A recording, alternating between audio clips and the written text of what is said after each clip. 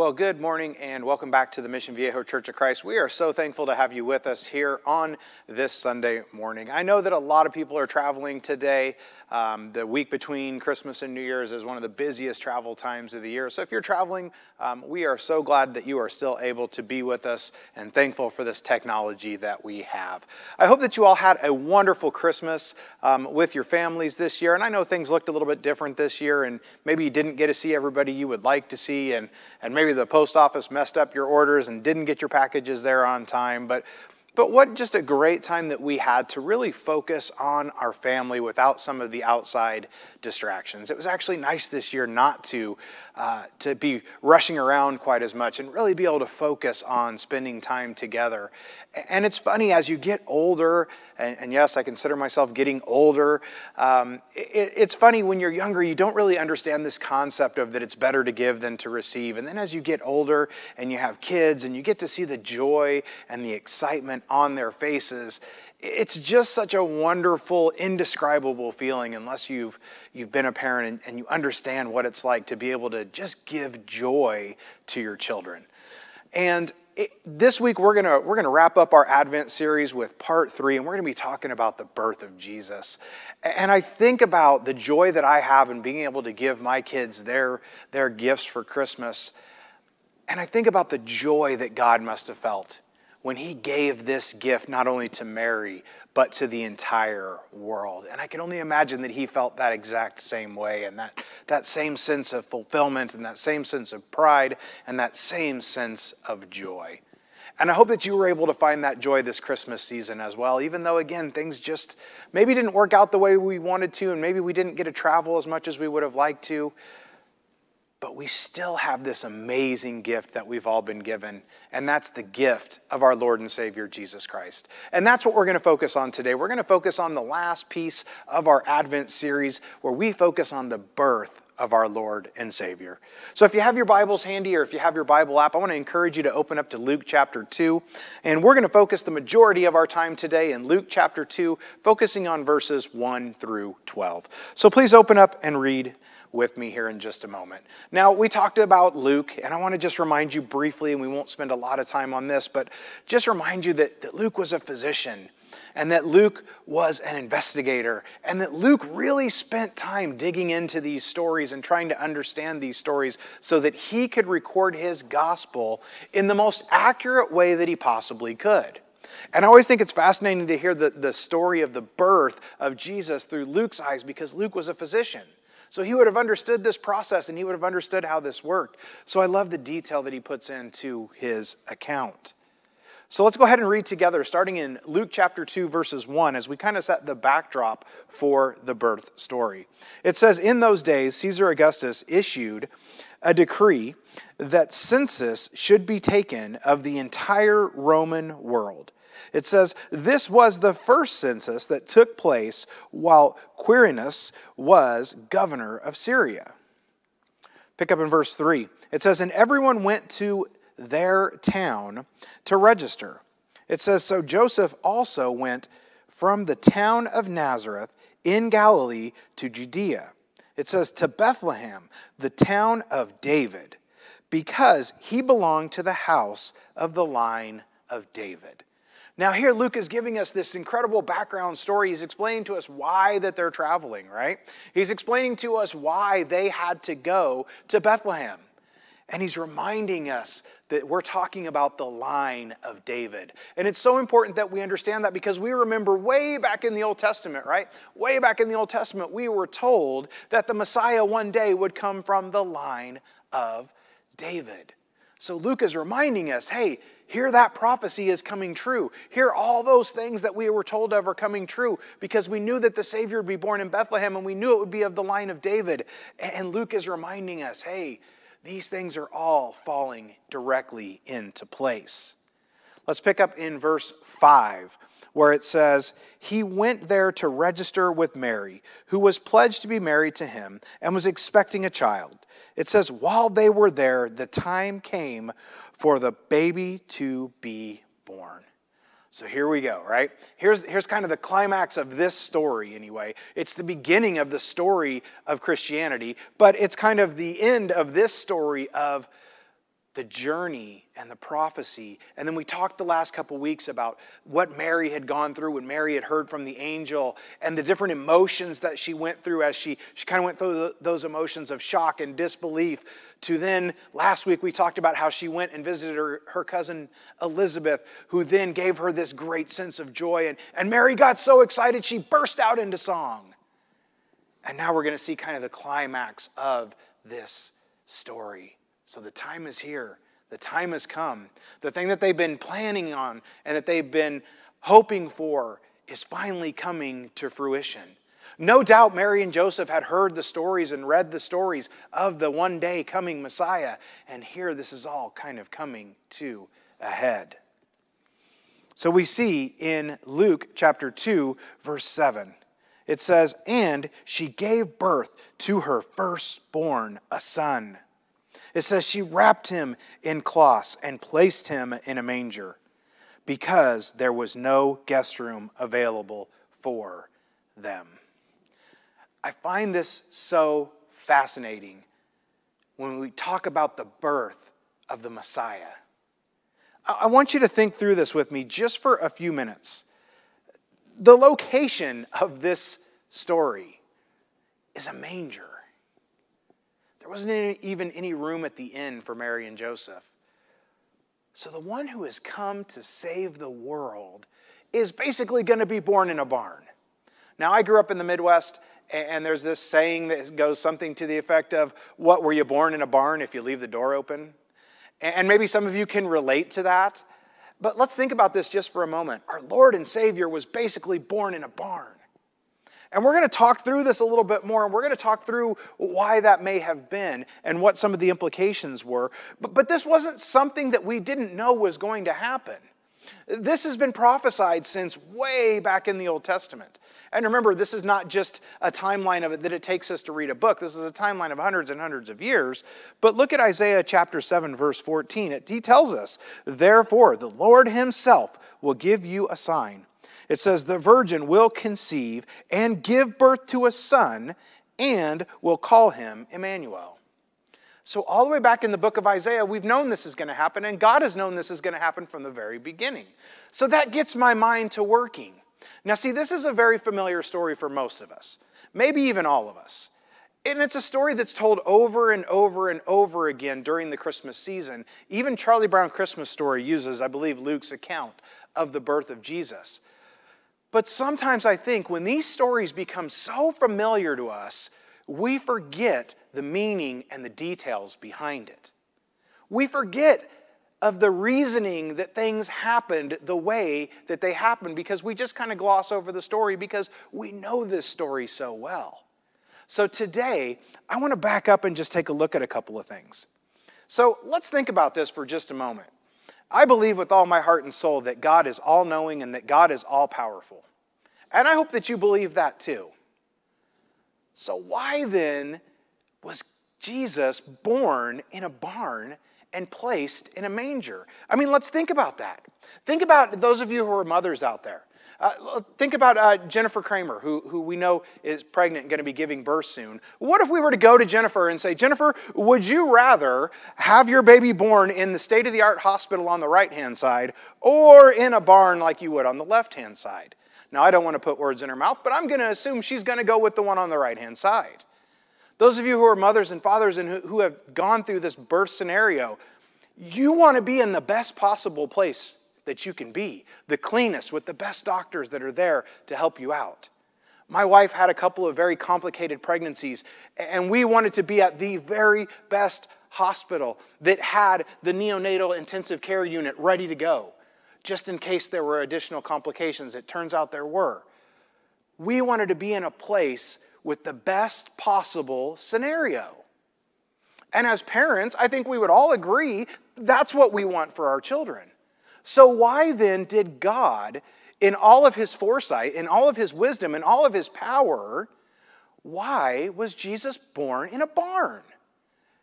It can just be mind-boggling to think about this. Because as parents, just like God was, that's not what we would choose for our children.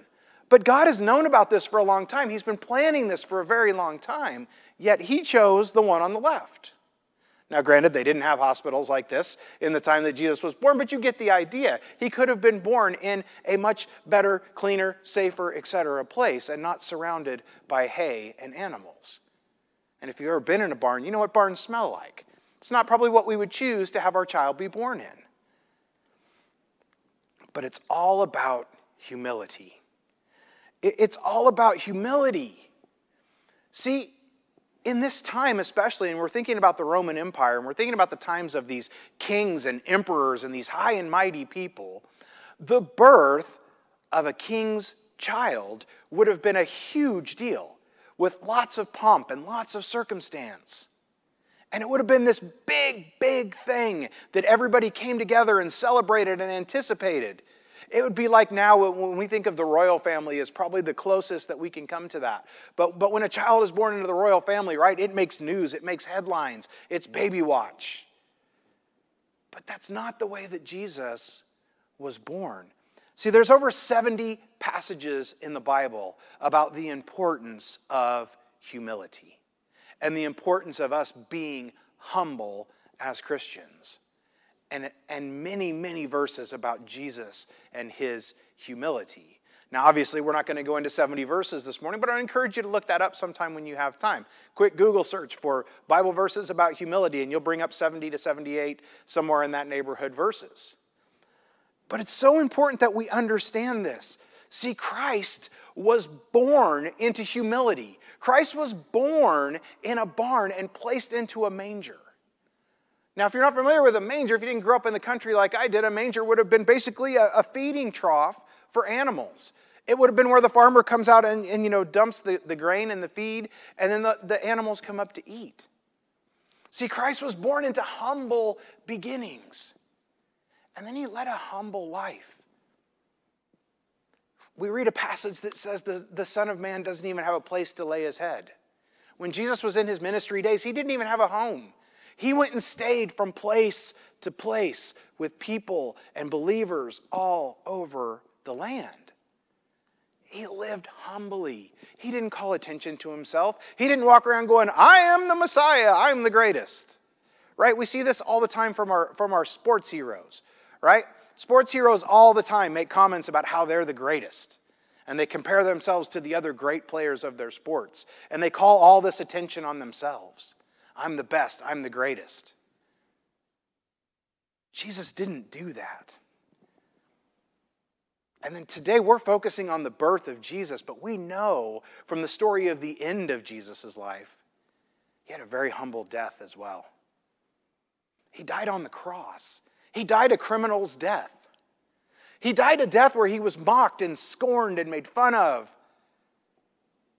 But he died just like he lived. And just like he was born, in a state of humility, in this humble state of being.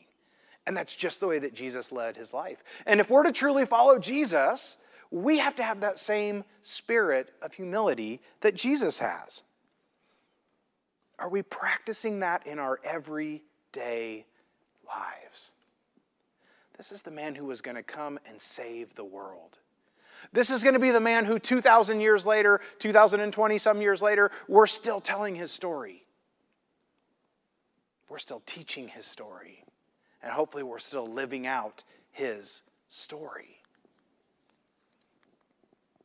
Let's go ahead and continue in our text, and we're going to look at Luke chapter 2, verses 8 and 9, and we're going to transition from the birth of Jesus and him being placed in the manger to the angel visiting the shepherds.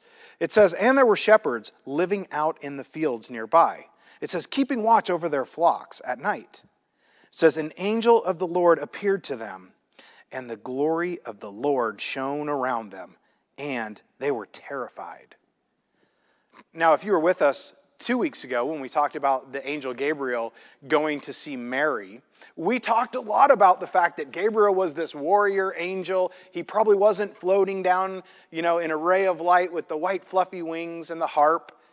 He was a warrior angel. And we read throughout the Bible that when angels visited people as messengers of God, the people were generally terrified and generally scared for a couple of reasons, right? Number one, whoa, wait a minute. Why is God sending a messenger to me? What have I done? And two, it probably wasn't the way we think it is today. These were menacing characters, and the common theme is that they were scared when these things appeared. So here's these shepherds, and they're out in their field, and they're tending their flocks, right? And all of a sudden, here comes this messenger comes down. Now, I don't know if it was Gabriel. We kind of assume it was, because Gabriel, throughout the birth story, seems to be the one kind of doing the work for God. But it doesn't really matter. What we do know is that the angel visited the shepherds, and they were terrified.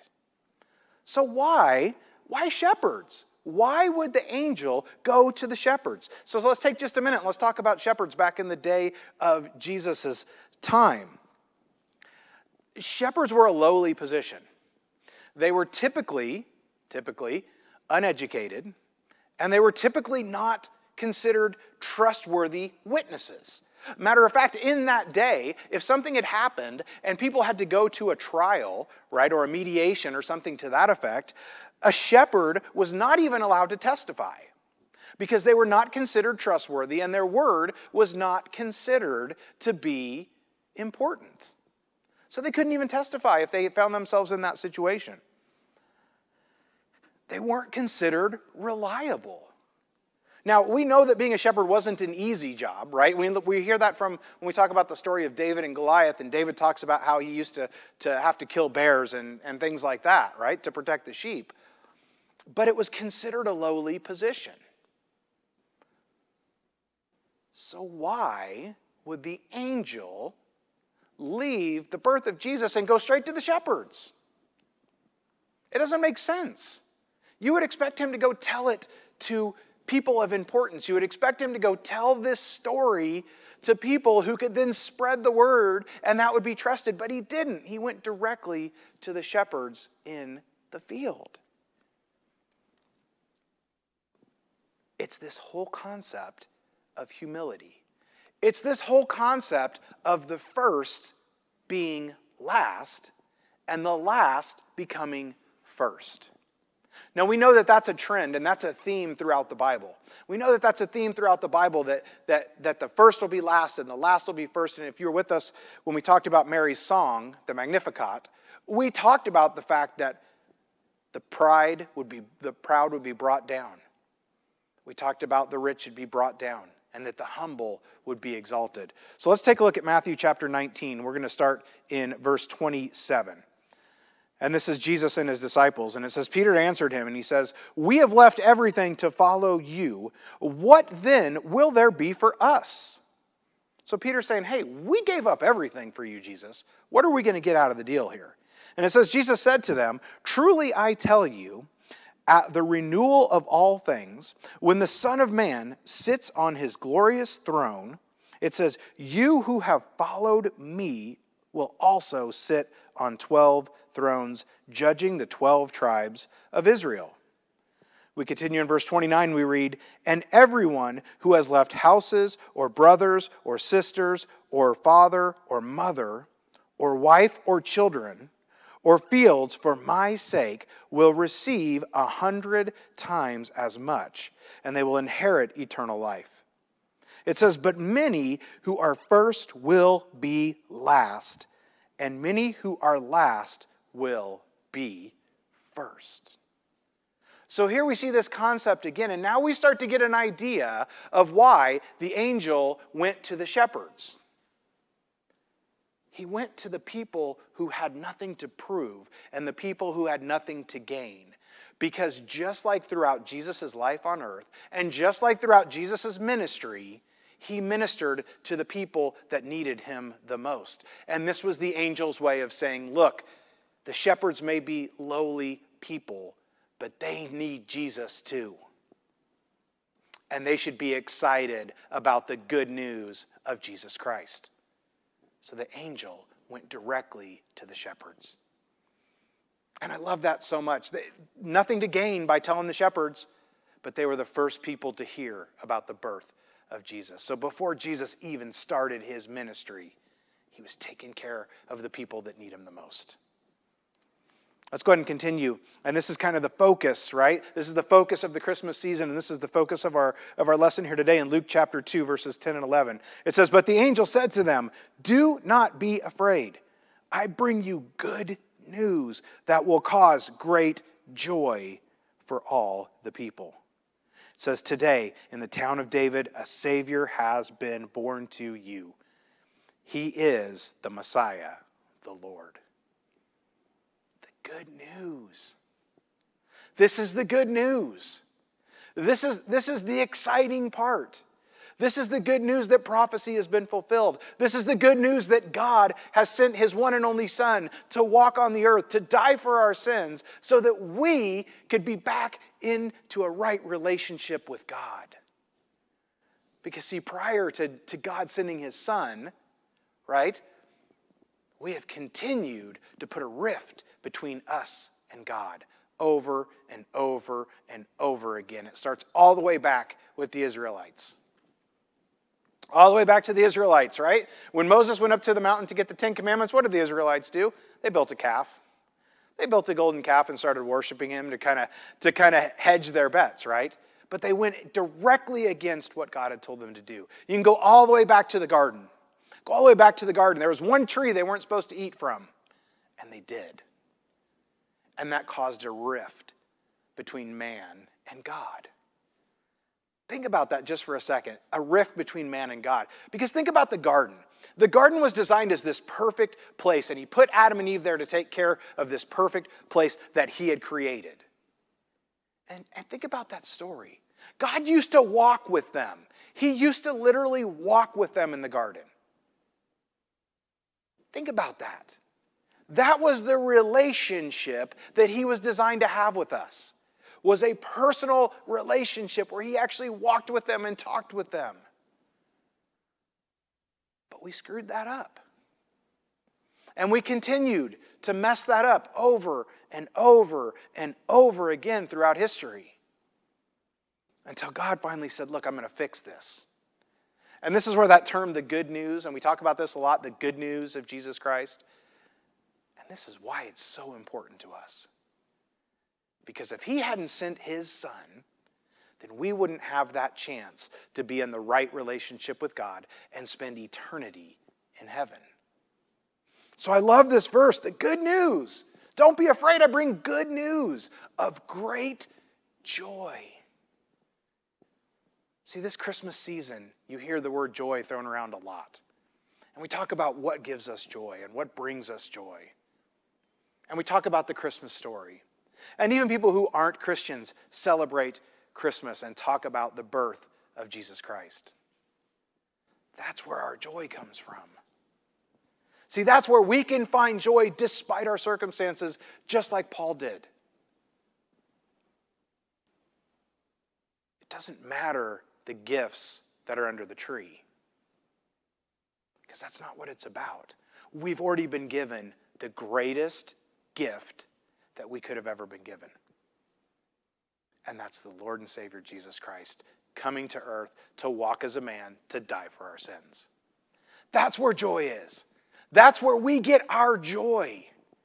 And we can't let the things that are happening around us and the things that are going on in this world steal that joy or make us forget about that joy. Because see, that's exactly what the enemy wants. He wants you to get distracted. He wants you to get distracted by a pandemic, and he wants you to get distracted by an election, and he wants you to get distracted by the fact that you didn't get to do what maybe you wanted to do at Christmas time. And he wants to take that joy from you so that you'll stop focusing on Jesus. But see, that's where we can't let that happen. We've got to say, yeah, we're in the middle of a pandemic. Yep, I had to cancel my trip, but I still have the greatest gift that I could ever be given, and that's where my joy is. That's where our joy is. Let's finish off this passage in Luke chapter 2, verse 12. It says, this will be a sign to you. It says, you will find a baby wrapped in clothes and lying in a manger. This year, for the first time in 600 and something years, don't quote me on that, the Star of David could be seen in the sky where the two planets lined up this year. You had to have a telescope or binoculars or whatever to see that. But this is that same sign that they saw so many years ago. And we got to see it for the first time. And it just takes you back. It takes you back, right, to that scene when Jesus was born and this beautiful star appeared. And we know the rest of the story where the wise men were able to follow that star and find the baby Jesus. We may not have that star to follow to find Jesus, but we've got the Bible.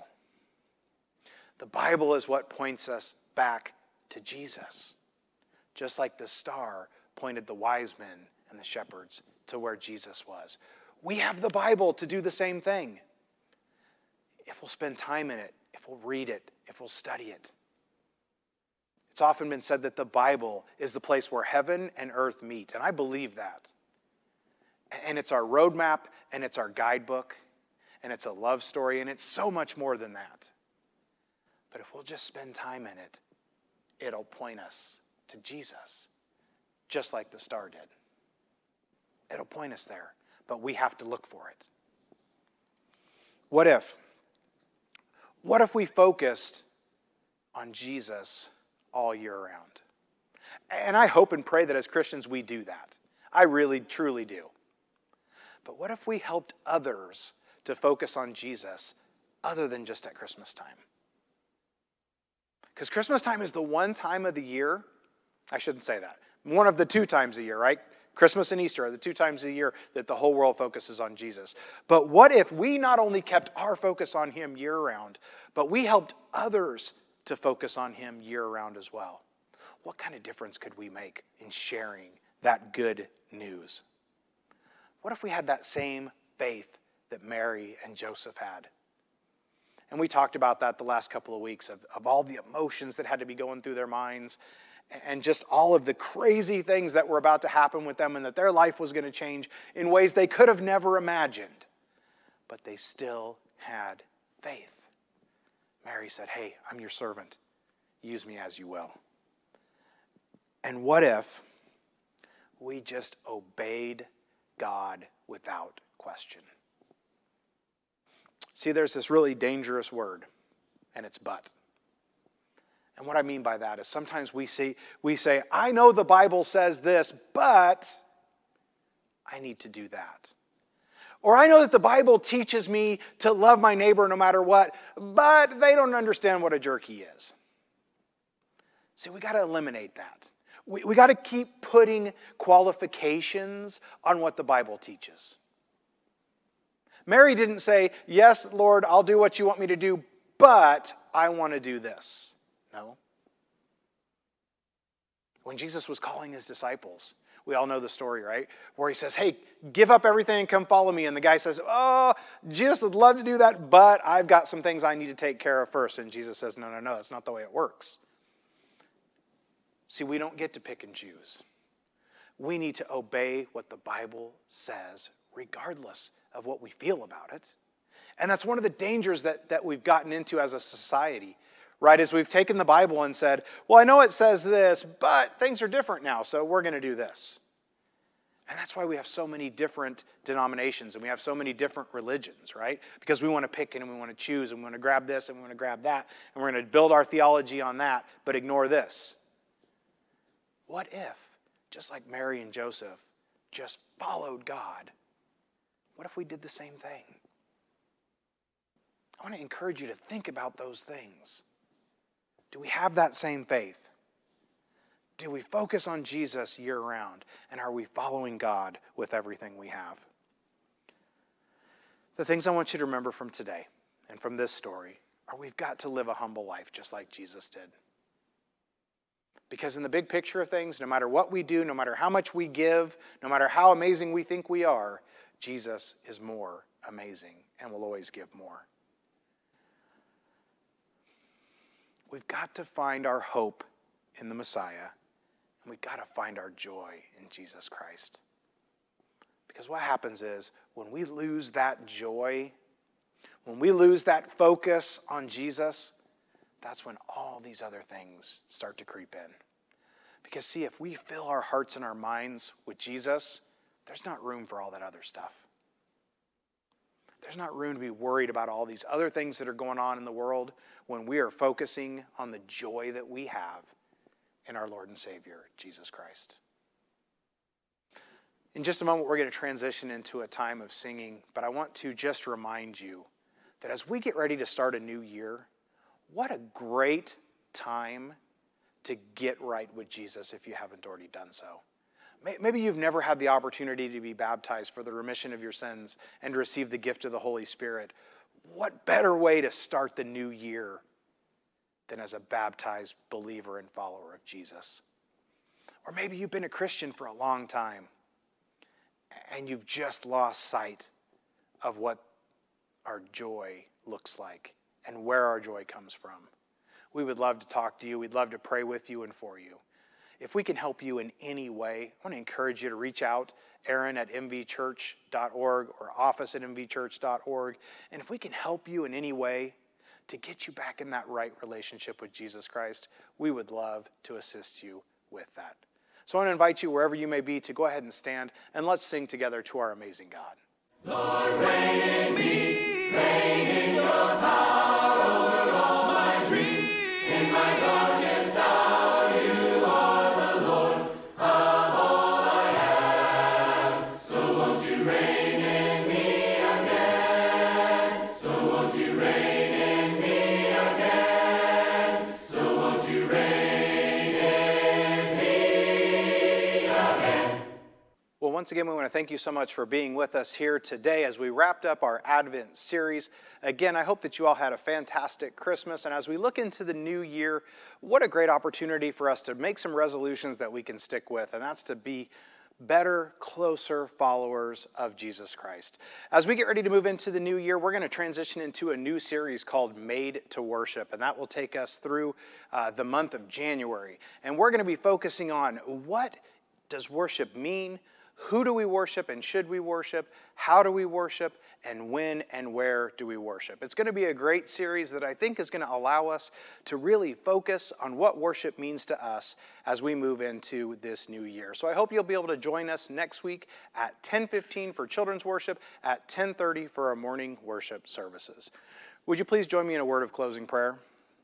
Dear Heavenly Father, we thank you for this time. We thank you for this opportunity that we had to just really focus in on the birth of your Son and that amazing gift that you've given us. As we get ready to transition into a new year, Heavenly Father, we pray that you will just continue to watch over us, continue to bless us, and we just pray that we will continue to focus on the joy that comes from your Son, not just at Christmas time, but throughout the entire year. Heavenly Father, as we get ready to go into this new year full of uncertainty, we pray that you will just continue to be with us, and we pray that we'll just continue to look to you for answers. Again, Heavenly Father, we just thank you for that amazing gift that you've given us. We thank you for sending your Son so we might have that chance of an everlasting life with you. It's in Jesus' precious name that we pray. Amen. Well, again, I want to wish you all a happy and safe New Year's, and we'll see you next week. Thank you.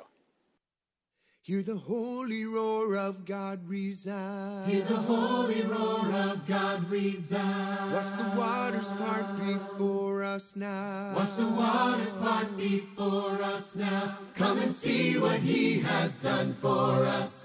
Tell the world of his great love. Our God is a God who saves. Our God is a God who saves. Let God arise. Let God arise. Our God reigns now and forever. He reigns now and forever. Arise. Let God arise. Our God reigns now and forever. He reigns now and forever. His enemies will run for sure. His enemies will run for sure. The church will stand, she will endure. The church will stand, she will endure. He holds the keys of life, our Lord. Death has no sting, no final word. Our God is a God